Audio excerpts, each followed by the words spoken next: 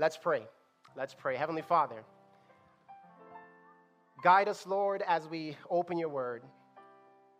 Give us understanding, give us wisdom. Lord, I pray that you would speak through me. I pray that you would take complex things and make them simple to understand. Hide me behind your cross, Lord. And Father, may the message come out as you intended to. This I pray in Jesus' name, amen. So my message tonight is entitled, Overwhelming Fear. Overwhelming fear. I have a question for you. How many of you have ever experienced overwhelming fear? All right, some of you.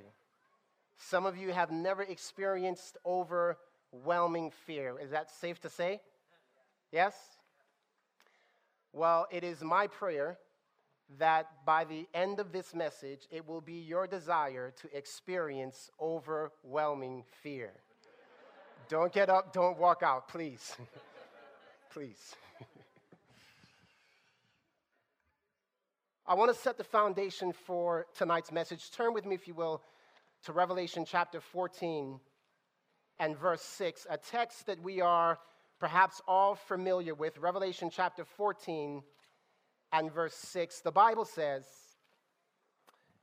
"And I saw another angel fly in the midst of heaven, having the everlasting gospel to preach unto them that dwell on the earth, and to every nation and kindred and tongue and people, saying with a loud voice, Fear God, and give glory to him, for the hour of his judgment is come, and worship him that made heaven and the earth and the sea and the fountains of waters." This is an end-time message that is to go into all the world. Amen? And God's people are to give this message with power and authority. In fact, in the book of Revelation chapter 18, we find there an angel descending, and his glory lightens the whole world, and he cries out with great power. He repeats this message for God's people to come out of Babylon, meaning that at the end of time, God's people will and must go forth giving a message, but they must give it with great power and authority. Amen? So how many of you want to be a part of that message? So tonight I want to set the foundation first by talking to you on a very personal level, and then I'm going to speak to you on a church level, and then we're going to understand something very, very, very important for us to understand, why Satan does not want unity in God's Seventh-day Adventist remnant church. So, part one. There are three major time prophecies in the book of Daniel. Those time prophecies are, who can help me out? The 70 weeks, followed by the 1260-year prophecy, and then the 2300-day prophecy, okay? How many of you have ever struggled to understand those prophecies and what they mean? All right, so what we're about to do right now is hopefully simplify those three prophecies so that you will never forget it. You will what? Never forget it. Now, listen. Go with me to Daniel chapter 9, and let's just take a brief look at the 70-week prophecy. Daniel chapter 9, and I want you to notice with me, verse 21. The Bible says, "Yea, while I was speaking in prayer, even the man Gabriel, whom I had seen in the vision at the beginning, being caused to fly swiftly, touched me about the time of the evening oblation. And he informed me and talked with me, and said, O Daniel, I am now come forth to give thee skill and understanding." Notice with me verse 24. The Bible there says, 70 weeks are determined upon thy people and upon thy holy city to do what? Finish the transgression, to make an end of what? Sins, to make what? Reconciliation for iniquity, and to seal up the vision and prophecy, and to anoint the most holy. Know therefore and understand that from the going forth of the commandment to restore and to build Jerusalem, unto the Messiah the Prince shall be 7 weeks and 62 weeks. The street shall be built again, and the wall, even in troublous times. And after 62 weeks shall Messiah be cut off, but not for himself. Let me just stop right here. Let me juice down what we just read for you. What we just read. The 70-week prophecy was basically a prophecy pointing to the coming of Jesus. All right? Pretty simple? Yeah. So, the 70-week prophecy, which began in 457 BC, you count 70 weeks or 490 years, and it brings you to the ministry of Jesus Christ, roughly, in a nutshell. Okay. Now, the 70-week prophecy, in essence, pointed to Christ coming to his temple. I want you to pause right here, or just come over with me to the book of Malachi, chapter 3. Malachi, chapter 3. Malachi, the 3rd chapter, and notice with me verse 1. Malachi, chapter 3, and verse 1. When you're there, say amen. The Bible says, behold, I will send my messenger, and he shall prepare the way before me. And the who? Lord, whom you seek, shall suddenly come to his what? To his temple, even the messenger of the covenant, whom you delight in. Behold, he shall come, saith the Lord of hosts. Then the 70-week prophecy was basically pointing forward to the time that Christ would come in his ministry and, in essence, to his temple. We find Jesus in his ministry, walking in the temple, cleansing the temple, ministering in the temple.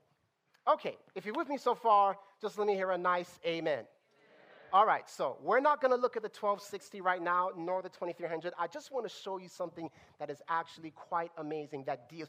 Do you know that the 70-week prophecy is a very personal prophecy? You may not have known that, but I want you to check this out. Because did you know that in the Bible, that you and I are called temples? Did you know that? So the Bible says, know ye not that you are the temple of the Holy Ghost. Check this out.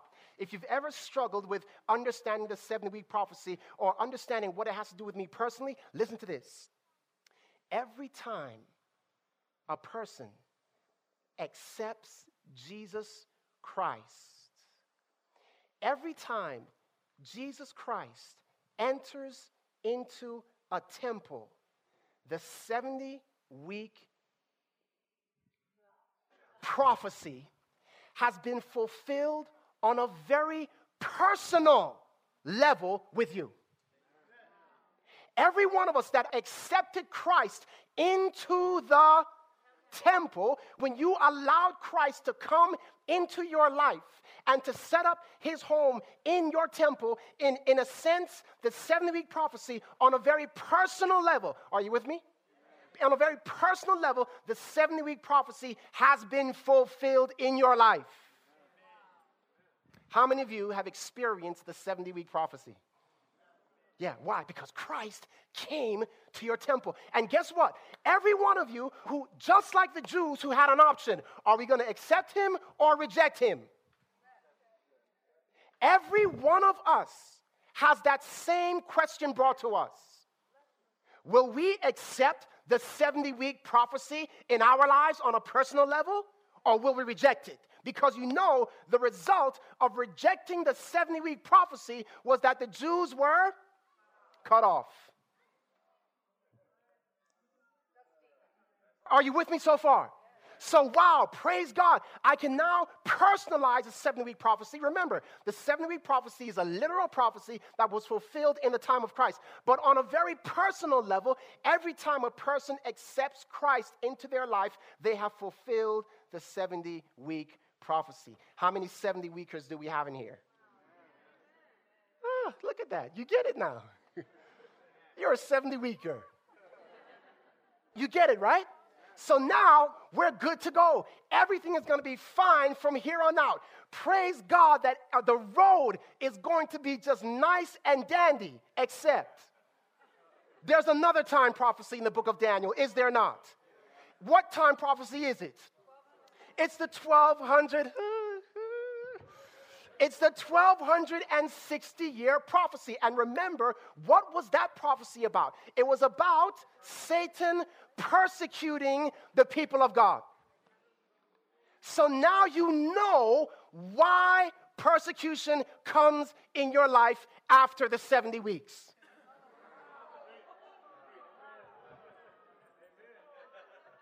You get it? So, listen, now I'm understanding, so what I'm living through right now, I accepted the 70 weeks, and it makes sense. The 1260 comes after the 70 weeks. So that's why after you accept Christ, all of a sudden it seems like the dragon is breathing down your neck. That's why it seems like, man, after I accepted Christ, before Christ, life was like, whatever. But after Christ, it just seems like this trial and this tribulation. But now I understand, I'm just going through the 1260. I get it now. I understand. You see, beloved, listen, it's very interesting. In the book of Revelation, in Revelation 12, the Bible talks about how the man-child was caught up to heaven. You know that story? Talking about Jesus? That's a 70-week prophecy, isn't it? Christ coming to this earth, living his life, dies, is buried, resurrected, ascends to heaven. Revelation 12, 1 through 5 is all talking about the 70-week prophecy. A woman clothed with the sun, getting ready to give birth to the Messiah. That's a 70-week prophecy. Yeah? But what happens right after that? The woman goes into the wilderness for how long? 1260 years. God is laying out for us your personal walk in prophecy. But the reason that you don't need to be afraid of the 1260 is because the Bible says that God sustained the woman in the wilderness.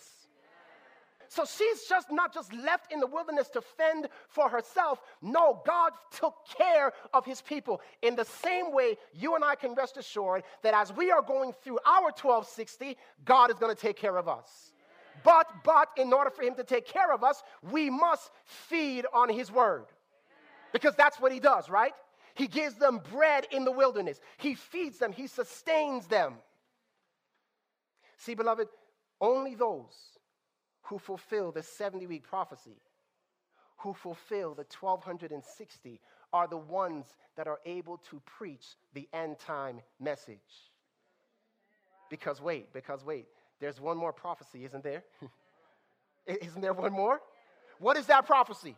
Unto 2300 days, then shall the sanctuary. Y'all not feeling me, man. You're not feeling me. Then shall the sanctuary, the temple, be cleansed. And when the temple is cleansed, that sets the way for the coming of Jesus Christ. So, beloved, on a very personal level then, the 70 weeks, the 1260, the 2300 applies to me. Persecution and those that live godly suffer persecution, but there comes a point in time where God wants us to move beyond just being stuck in the wilderness and get to the business of cleansing the temple. Now I can see people. I know this is going to sound bad, but I can see people in terms of numbers.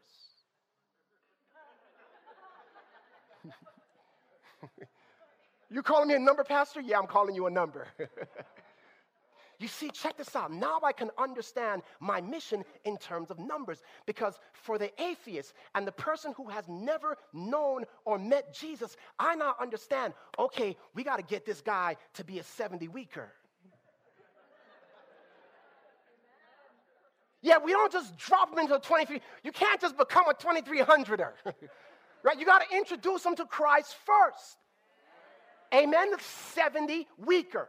So now I get it, okay? But guess what? There's a lot of people who have already accepted Christ. Is that right? Does God have people in other churches and other denominations that are his people? Yes, except, guess what? They are living under a counterfeit 1260. Oh, you're not feeling it.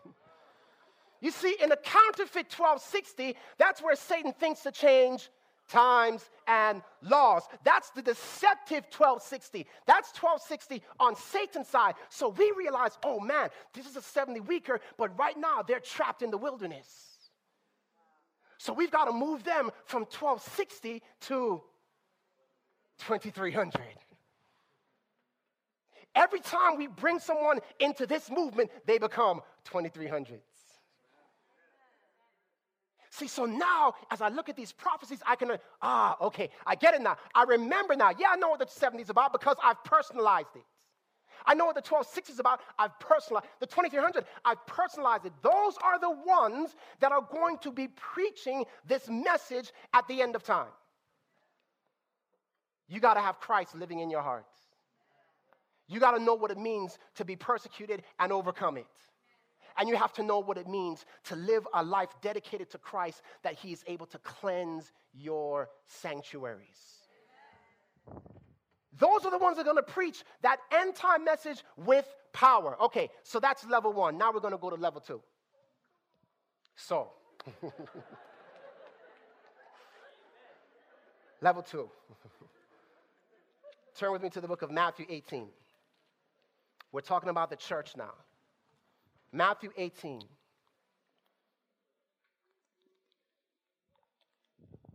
Matthew chapter 18. And we're going to begin with verse 3. In fact, let's begin with verse 1. And at the same time came the disciples unto Jesus, saying, Who is the greatest in the kingdom of heaven? And Jesus called the little child unto him, and set him in the midst of them, and said, Verily I say unto you, except you be converted and become as little children, you shall not enter the kingdom of heaven. Whosoever therefore shall humble himself as a little child, as this little child, the same is greatest in the kingdom of heaven. And whoso shall receive one such little child in my name receiveth him. So what was happening with the disciples there? They were trying to figure out who is the greatest. Who is the greatest? You know what? That's a very dangerous spirit. Who is the greatest? Who is the greatest? Who is the greatest? Who's your favorite pastor? Who's the greatest? Nah, I'm telling you, man, you fill in the blank is greater than you fill in the blank, right? No. This pastor is better than this. No. This speaker is better than this speaker. And you know what begins to happen when we begin to engage in that spirit of who is the greatest? Yeah, there's something that begins to happen even in the hearts of teachers, speakers, pastors, right? There exists this danger of seeking to become the greatest, and that danger opens the way up for a lot of division within the church. Y'all not feeling me, man. Look at me, look into my eyes. Understand what I'm saying. So the spirit of who is the greatest, the disciples had it. So we're going to come back to that. So let's read on. Verse 6, Jesus said, you must become as a little child. And then he says in verse 6, but whoso shall offend one of these little ones, which believeth in me, it were better for him that a millstone were hanged about his neck, and that he were drowned in the depth of the sea. Now, when Christ talks about offending the little ones, who is he talking about? Is he talking about children? Yeah, he's not talking about children. He's talking about newborns. He's talking about Christians. That's what he says. That's why he says, except you become converted as this little one. And then whosoever shall offend one of these little ones. Right? So he's not talking about children. Yes, Jesus loves the little children. Don't get mad at me. Pastor said Jesus does love little children, okay? He does. I know you sung the song from, I know. He loves, but the text is talking about those who have given their lives to Christ. Better hang a millstone around their neck. By the way, that's why Babylon has a millstone put around her neck. Because she was seeking to lead astray God's people. So So, reading on, Jesus goes on to say, jump down with me to verse 10. So, take heed that you despise not one of these little ones, for I say unto you that in heaven that their angels do always behold the face of my Father which is in heaven. For the Son of Man is come to save that which was lost. Now it's very interesting because Jesus here is telling us he came to save that which was lost. These little ones were ones that were once lost but repented and were saved. Are you with me? And he says, don't offend them. He says, look, I came, my ministry was about taking those who were lost and what? Leading them to repentance. If you read the same account in Luke 15, the Bible says, he says there is joy in heaven over one sinner that repented. Parallel account. So from being lost to being saved, he parallels with repentance. He goes out to seek to lead others to repentance. So watch this. Why am I sharing that? Notice this, Matthew 18 and verse 15. So now, check out what he's about to do. Moreover, if thy brother shall trespass against thee, go and tell him his fault between thee and him alone. And if he shall hear thee, thou hast gained thy brother. But if he will not hear thee, then take with thee one or two more, that in the mouth of 2 or 3 witnesses every word may be what? Established. And if he shall neglect to hear them, tell it unto the church. But if he neglect to hear the church, let him be unto thee as a heathen and a publican. Christ here is laying out the process of reconciliation. Of what, everyone? Reconciliation. Why? Because Jesus himself just happens to be into reconciliation. Remember, he came to seek and to save that which was lost. Now, let me ask you, do you think by failure to follow this principle, there's a lot of division in God's church? You think so? Yeah. Yeah, if we would follow this principle, there would be a lot less strife in the house of God. You agree? Yeah. Now, do you think God follows his own advice? You think so? All right, so watch this. So, the process of reconciliation is this. If you have an issue with someone, what do? You go to them yourself. I got a question for you. Did Jesus have an issue with mankind?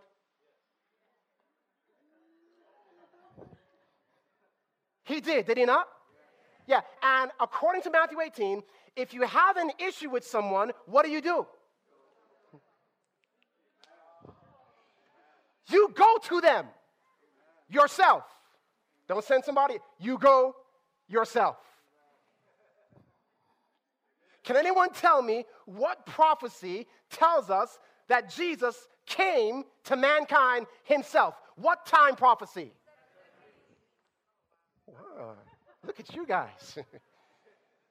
Yes, Jesus came because he had an issue with mankind, and he wanted to talk. Hey, listen, you know what? I've got an issue with you. You guys sinned, and you know all sin is against Jesus.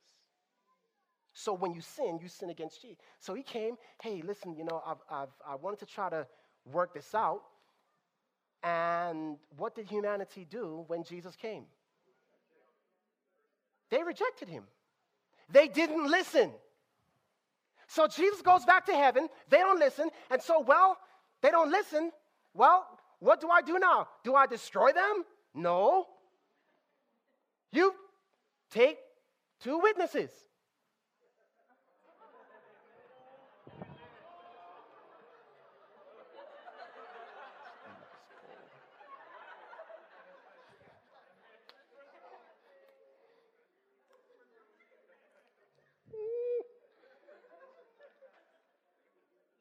Yeah.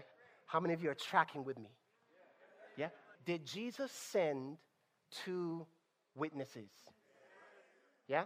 Who were those 2 witnesses? The Old and the New Testament. And how long did they?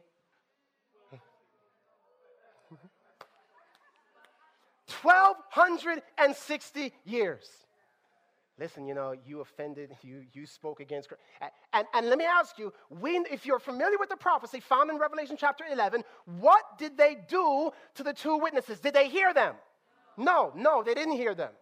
So if you reject the one that came to you, and then he sends two witnesses and you reject them, then there's really just one more opportunity. Y'all not feeling me. You take it to the church. Does God raise up an end-time church? Oh, man. Can you tell me what time prophecy points us to the raising up of that end-time church? 2300-day prophecy. Beloved, the reason that God has called the Adventist movement into existence is because he has given us the ministry of reconciliation. It is the final attempt at reconciliation before. Are you catching? Who would have thought that Matthew chapter 18 lays out? What?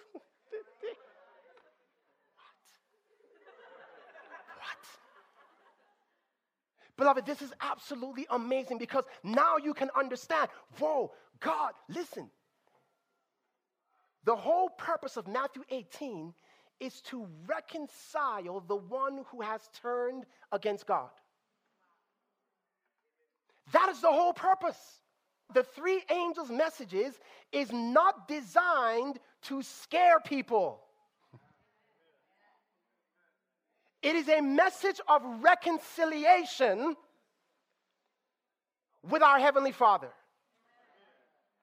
That's what we have been called to do. And you see, beloved, listen carefully. You cannot reconcile others to God if you do not have the love of God dwelling in your hearts. You ever have a friend who had an issue? I shouldn't have said it that way. Have you ever had a friend who had an issue with someone else? Okay, that too, yes.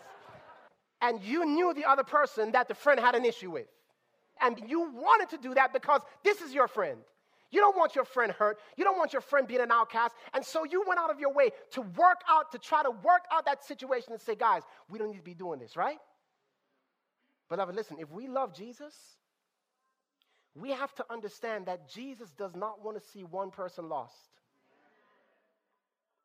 He wants to be reconciled with every single human being. So we, as his friend, should be like, okay, man, Jesus wants to bring. So our mission as a church is to help reconcile the lost to Christ. And the only way we can do that is if we have the love of God dwelling in our hearts. Therefore, it is no wonder then that Lucifer knows that God's people are supposed to be exercising the ministry of reconciliation. Well, what better way to disqualify God's people from the ministry of reconciliation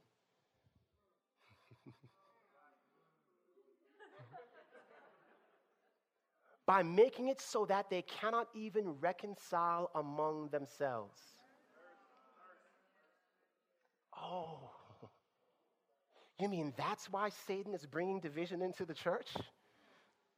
You guys are supposed to be the ones that are reconciling the world to God, and you can't even reconcile yourself? You see, beloved, that's why Satan wants to bring division in the church. Listen to me. If genuine love, true love, godly love, I'm not talking about counterfeit love. If godly love is the way that we bring unity, reconciliation, then Satan has a weapon that he uses to bring about division. Listen, turn with me. 1 John. 1 John, you need to see this weapon. 1 John chapter 4. 1 John chapter 4. Verse 17. When you get there, please say amen. Check this out, guys. 1 John chapter 4, verse 17. Herein is our love made perfect, that we may have boldness in the day of judgment, because as he is, so are we in this world. Pause right there. Don't read any further. Look up at me. Look up at me. Stop. Do not read any further. What do we need in order to stand in boldness in the day of judgment? Love. So when we're going forth to the world and telling them about this God that we serve, we're trying to tell them that God is love. And we're trying to tell them you have every reason to do what? Love God. Right? And that's how we bring reconciliation. God's weapon for the end time is love. That's his weapon. If you want to stockpile something, stockpile love. Oh, man, no. See, everybody's like, okay, do we have our cans of food? And do we have this? And do we have that? No, God says, I want you to stockpile love for the last days. See, you don't get it because I know you're sounding like love, but that's not exciting. We need to be stockpiling things like, okay, watch, check this out. Let's read on. Verse 18. There is no what? Fear in love, but perfect love cast out fear, because fear hath what? Torment. He that feareth is not made perfect in love. You see, beloved, the opposite of love is fear. And so if love is what unites the people of God, then Satan is going to introduce a spirit of fear into his church to cause division. Do you realize that it is fear that Satan used to cause the first division between God and man? Watch, come back with me to the book of Genesis. You need to see this. Genesis chapter 3. Genesis chapter 3 and verse 1. And notice what the Bible says here. Now the serpent was more subtle than any beast of the field which the Lord God had made. And he said unto the woman, Yea, hath God said, You shall not eat of every tree of the garden? And the woman said unto the serpent, We may eat of every tree of the fruit of the garden, fruit of the trees of the garden, but of the fruit of the tree which is in the midst of the garden, God hath said, You shall not eat of it, neither shall ye touch it, lest ye die. And the serpent said unto the woman, You shall not surely die, for God does know that in the day you eat thereof, then your eyes shall be opened, and you shall be as gods, knowing what? Knowing good and evil. Check this out. Satan led Eve, listen carefully, to fear that she was missing out on something. Wait a minute. God is holding something back from you. Something that you need to know yourself. And this, wait, what? God is doing what? Satan introduces this spirit of fear. And watch this. Remember when Eve comes to Adam and she offers him the fruit? Do you think fear rose up in Adam's heart? Yeah, what was he afraid of? Losing Eve.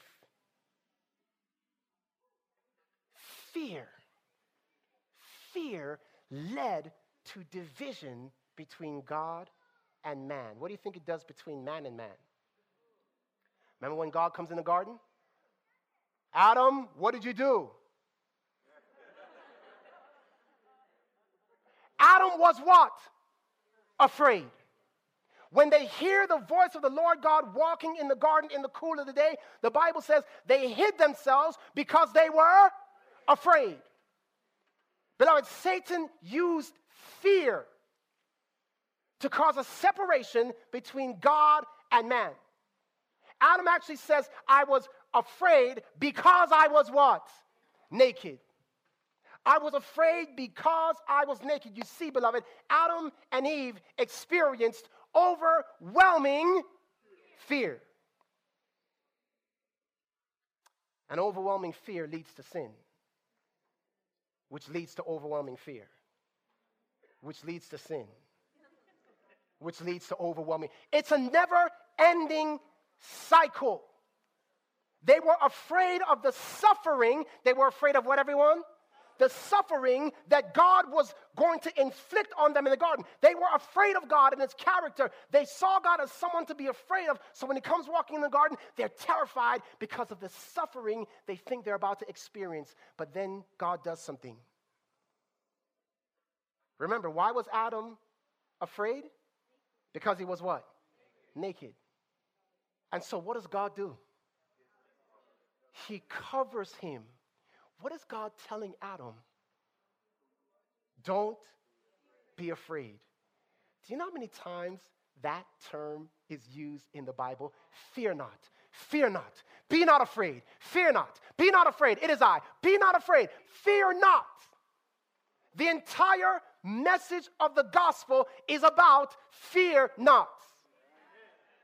Don't be afraid of God. In fact, the Bible tells us that Jesus, look, turn with me. This is powerful. Notice with me Hebrews chapter 2, verse 14 and 15. Hebrews chapter 2, verse 14 and 15. See? Yeah. Hebrews 2, verse 14, 15. Listen to what the Bible says. Hebrews 2, verse 14. Bible says here, for as much then as the children are partakers of flesh and blood, he also himself likewise took part of the same, that through death he might destroy him that had the power of death, that is the devil, and deliver them who through what? Fear of what? Death, were all their lifetime subject to bondage. The gospel is about breaking the bondage of fear. Let me say it this way. The gospel is about overwhelming fear.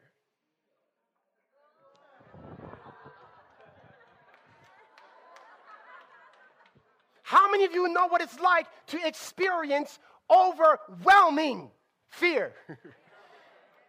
Yeah, beloved, I want to know what it's like to overwhelm fear. I don't want fear to overwhelm me. God wants you to experience overwhelming fear, overpowering fear. That's what God calls us to do. He says, I have not given you the spirit of fear, but of a sound mind. The purpose of the gospel is to rid us of an ungodly fear. How many of you want to experience overwhelming fear? You get it? You get it now? You get it? Because when we begin to experience overwhelming fear, beloved, something amazing begins to happen to us. The devil has no power over us. He only has power over us when we are fearing the kind of fear God does not want us to experience. So when you read all through when Jesus is about to be born, the angel says to Mary, fear not. Fear not. Listen to me. Check this out.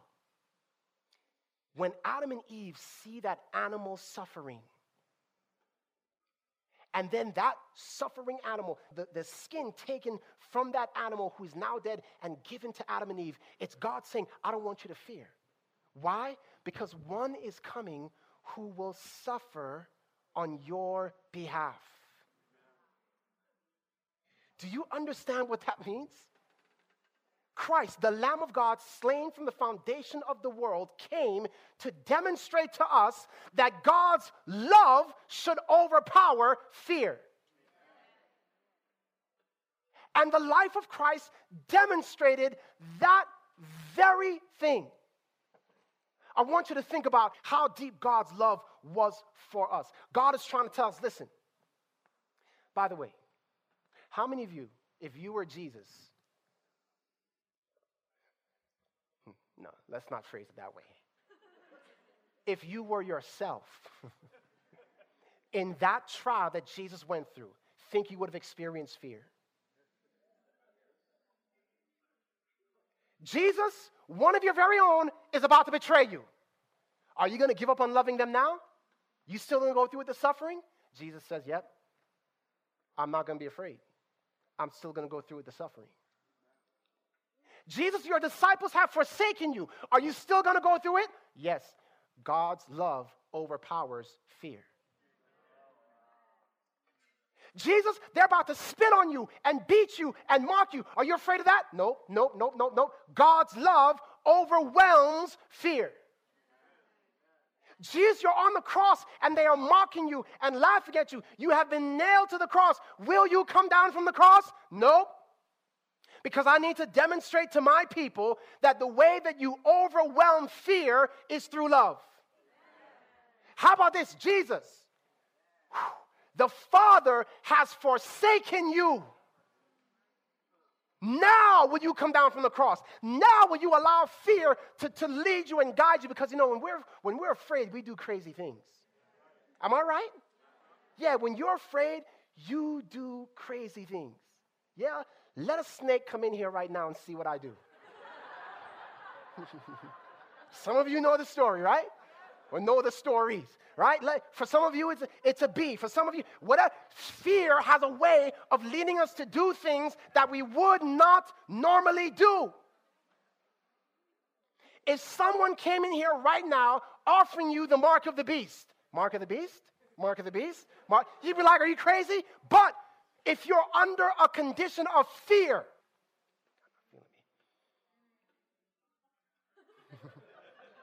you will do things that you would not normally do where fear was not present. That is why Satan is constantly seeking to produce an atmosphere and a spirit of fear within our hearts. Because he knows that if he can get us afraid of end time events. How many of you are afraid of it? Don't raise your hand. I just want you to think about how many of us are afraid of end time. Oh, no. I mean, we sound like the Christians from the other churches. I don't want to hear about it. The beast? No. I mean, we sound like that. We're afraid of, God has not given us the spirit of fear. You see, listen, so God is trying to get the spirit of fear away from us by replacing it with the spirit of love, because love overwhelms fear. That's why the Bible says, arm yourself with this mind. Because he that has suffered, he who loves Jesus so much that the love for Jesus overwhelms the fear of suffering. My love for Jesus is so deep, it overwhelms the fear of suffering. That's when Satan can have no power or authority over us. It is that kind of love, beloved, that brings unity in God's church. Because when we have that kind of love, there's nothing Satan can do to separate us.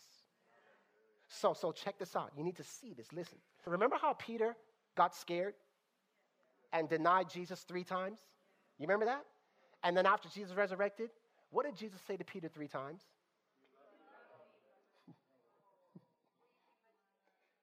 Do you love me, Peter? Do you love me, Peter? Do you love me, Peter? The opposite of fear. Were you with him? No, it wasn't me. The opposite of fear, love. And then he says, reconcile. Feed my sheep. Feed my sheep. Feed my little ones. Feed my little ones. So, Satan's end time weapon is fear. A fear of the end times. Men's hearts failing them for fear of the things coming up on the earth. Beloved, listen, it is fear that will lead many of God's people to betray one another. Mother betraying, children betraying parents. It is fear that will lead to the betrayal of our brothers and sisters. Fear. Not only that, this gets a little bit deeper. Do you know that one of the greatest causes of deception is the fear of deception?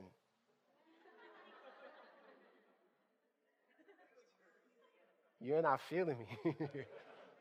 See, Satan doesn't care how he makes you afraid. As long as he can put the spirit of fear in you, he will bring it in and thus cause division in the church. You see, Eve was told that she was being, hey, God is hiding something from you. He is deceiving you. And he was like, what?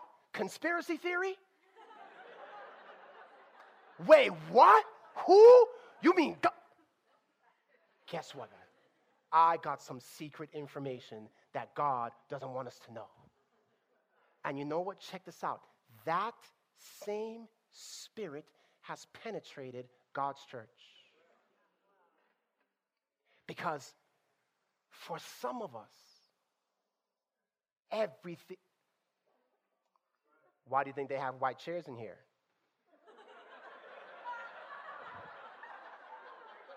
Hold on. Wait. You think this is funny, right? Go online and look up white chairs. I'm not going to be deceived. I'm not sitting in that white chair. You may be deceived, but not me. And now, all of a sudden, you got, first it was just me, but now 20 people believe that white chairs is a conspiracy. And before you know it, those 20 people go talk to 20 other people, and now you got this fraction in the church that believes that wherever you see a white chair, watch out. Satan's coming next. The fear of deception. Beloved, do you understand what I'm talking about? Satan uses fear to bring division within God's church.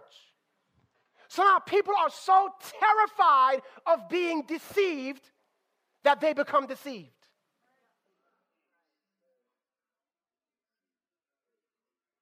All these movements that are springing up. Because why? Well, listen, man. There's a fear of not being in the 144,000. So, man, if God's church is what? 18 million? What's the number now? 20 million? If God's church is 20 million, but only 144,000 are going to make it through, then I got to find a way that a whole bunch of people are wrong. See, I'm telling you, man, I'm the only one not wearing a tie. Everybody else is off. I'm telling you. So we begin to find teachings that may not be so popular. See, this is not mainstream. I'm telling you, man. Oh, and people are not going to say this. But I'm trying to let you see how the devil cunningly uses fear as the basis of division in God's church. So now, this is some secret, like the church as a whole, they reject this, but really it's the truth. And because we want to be among the remnant of the remnant of the remnant of the remnant, we want to be number 24 of the 144,000. It's not good enough to be like 104, 139. And that's, no. I need God to know that, I was one of his listen, it's what we might call the Elijah syndrome. I alone am left, Lord. I alone, and God will be like, Elijah, there are 7,000 other people that you haven't met yet. Right? That's what he had to tell him. But beloved, listen to me. This spirit of fear of being deceived, fear of not, listen. You can have a fear of not being the greatest. Who's the greatest? Why is everyone going after that pastor, but they're not coming after me? What thing, what new edge, what new thing can I come up with to gain a following? Beloved, I'm telling you, just because someone has a following doesn't mean that someone is speaking the word of God. Let me tell you, many winds are blowing in God's church right now. And you want to know why? It's because of the spirit of fear. Everyone's afraid of who's going to get tossed out of the boat when God comes. So they're trying their best to prove to God, it's me, Lord, it's me. I'm faithful. Everyone else is going off, but I'm faithful. And listen, beloved, that is the spirit of fear. That's Adam pointing to Eve saying it was her. It was her. It is not the reconciliation that God wants us to be exercising. Beloved, listen to me. I'm not saying that, you don't call sin by its right name. I'm not saying that there's no such thing as error in God's church that needs to be spoken out against. But what I am saying is that much of the division in God's house right now is because of the spirit of fear. It has supplanted the spirit of love. How do we overcome? We got to overwhelm fear. We have to overwhelm fear. The love of God must be so deep in our hearts that we are willing to go. Listen, some of us,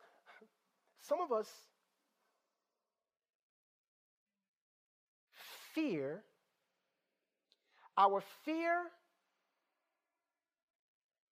of losing out on heaven must be overcome.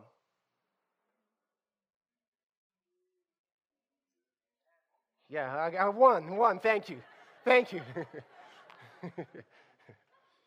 Listen, you're saying, Pastor, that doesn't even sound right. Hold on. When God was about to destroy the Israelites, and there was Moses, what did Moses say to God? Moses was willing to Lord, I got an idea. Wait, I got great. Blot me out. He wasn't saying, kill me and just bring me back in the strength. No, blot me out of the book of life. Just don't destroy your people. That was the kind of love. Moses' love surpassed the second death. Most of us are struggling with the first death.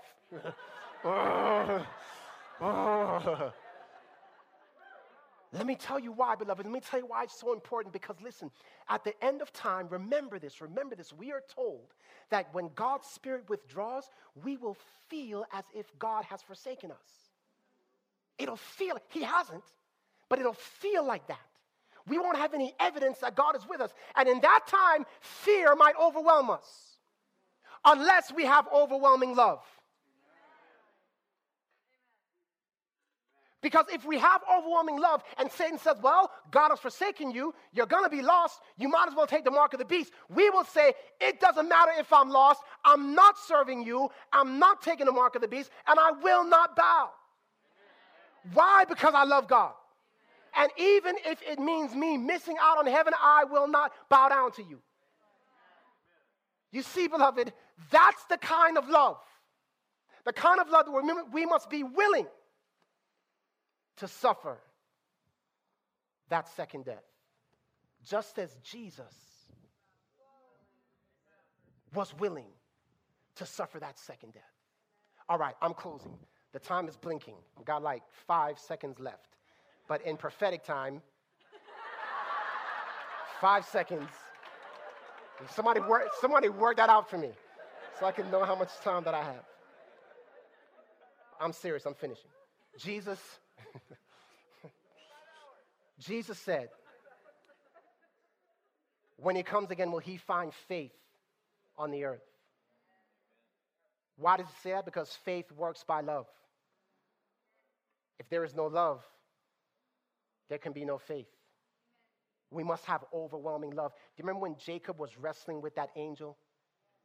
And he must have been afraid. What do you think? It's dark. He can't see who he's wrestling. And then he realizes it's God. And then check this out. The Bible says that God said, let me go for the day breaketh. You ever thought about that? Let me go for the day breaketh. See, we don't get the real power behind that. Because we hear it in the King James. Letteth me go for the day breaketh. That's not how it went down. I want you to imagine God saying, get off of me. Get off of me. You're in a fight. When you're in a fight, you don't say, letteth me go for the day. We're just thinking, Jacob, let me go for the day breaketh. No, get off. That's what you do when you're in a fight, right? You're trying to get someone off. Get off of me.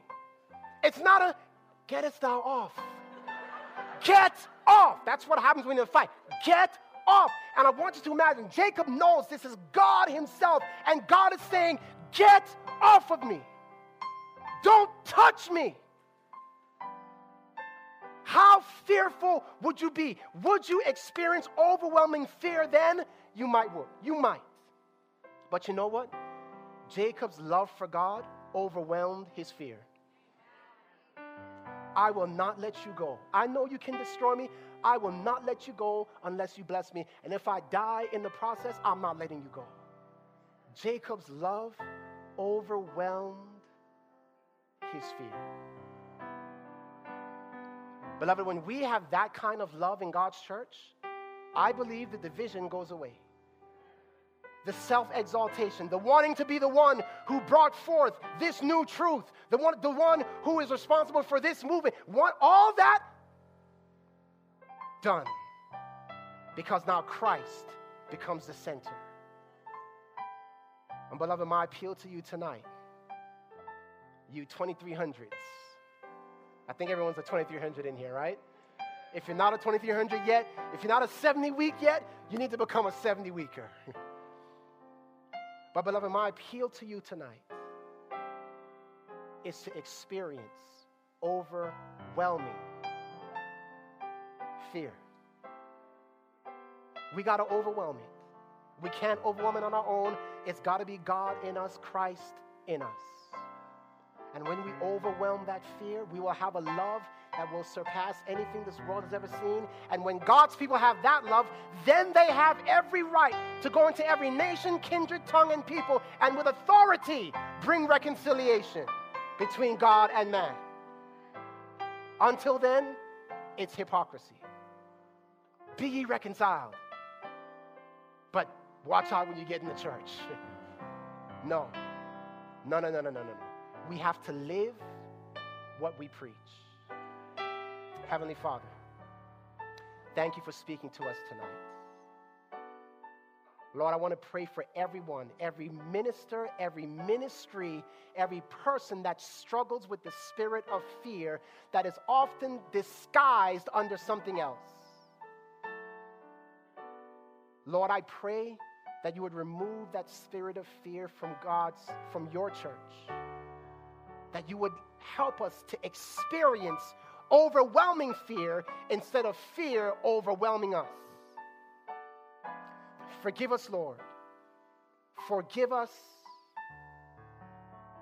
for fearing you, for trying to impress you by outdoing our brothers and sisters in church.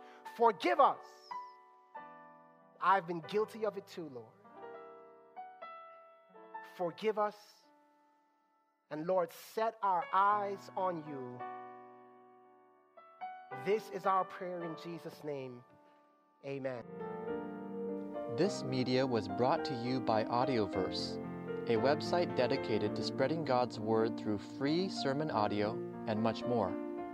If you would like to know more about Audioverse, or if you would like to listen to more sermons, please visit www.audioverse.org.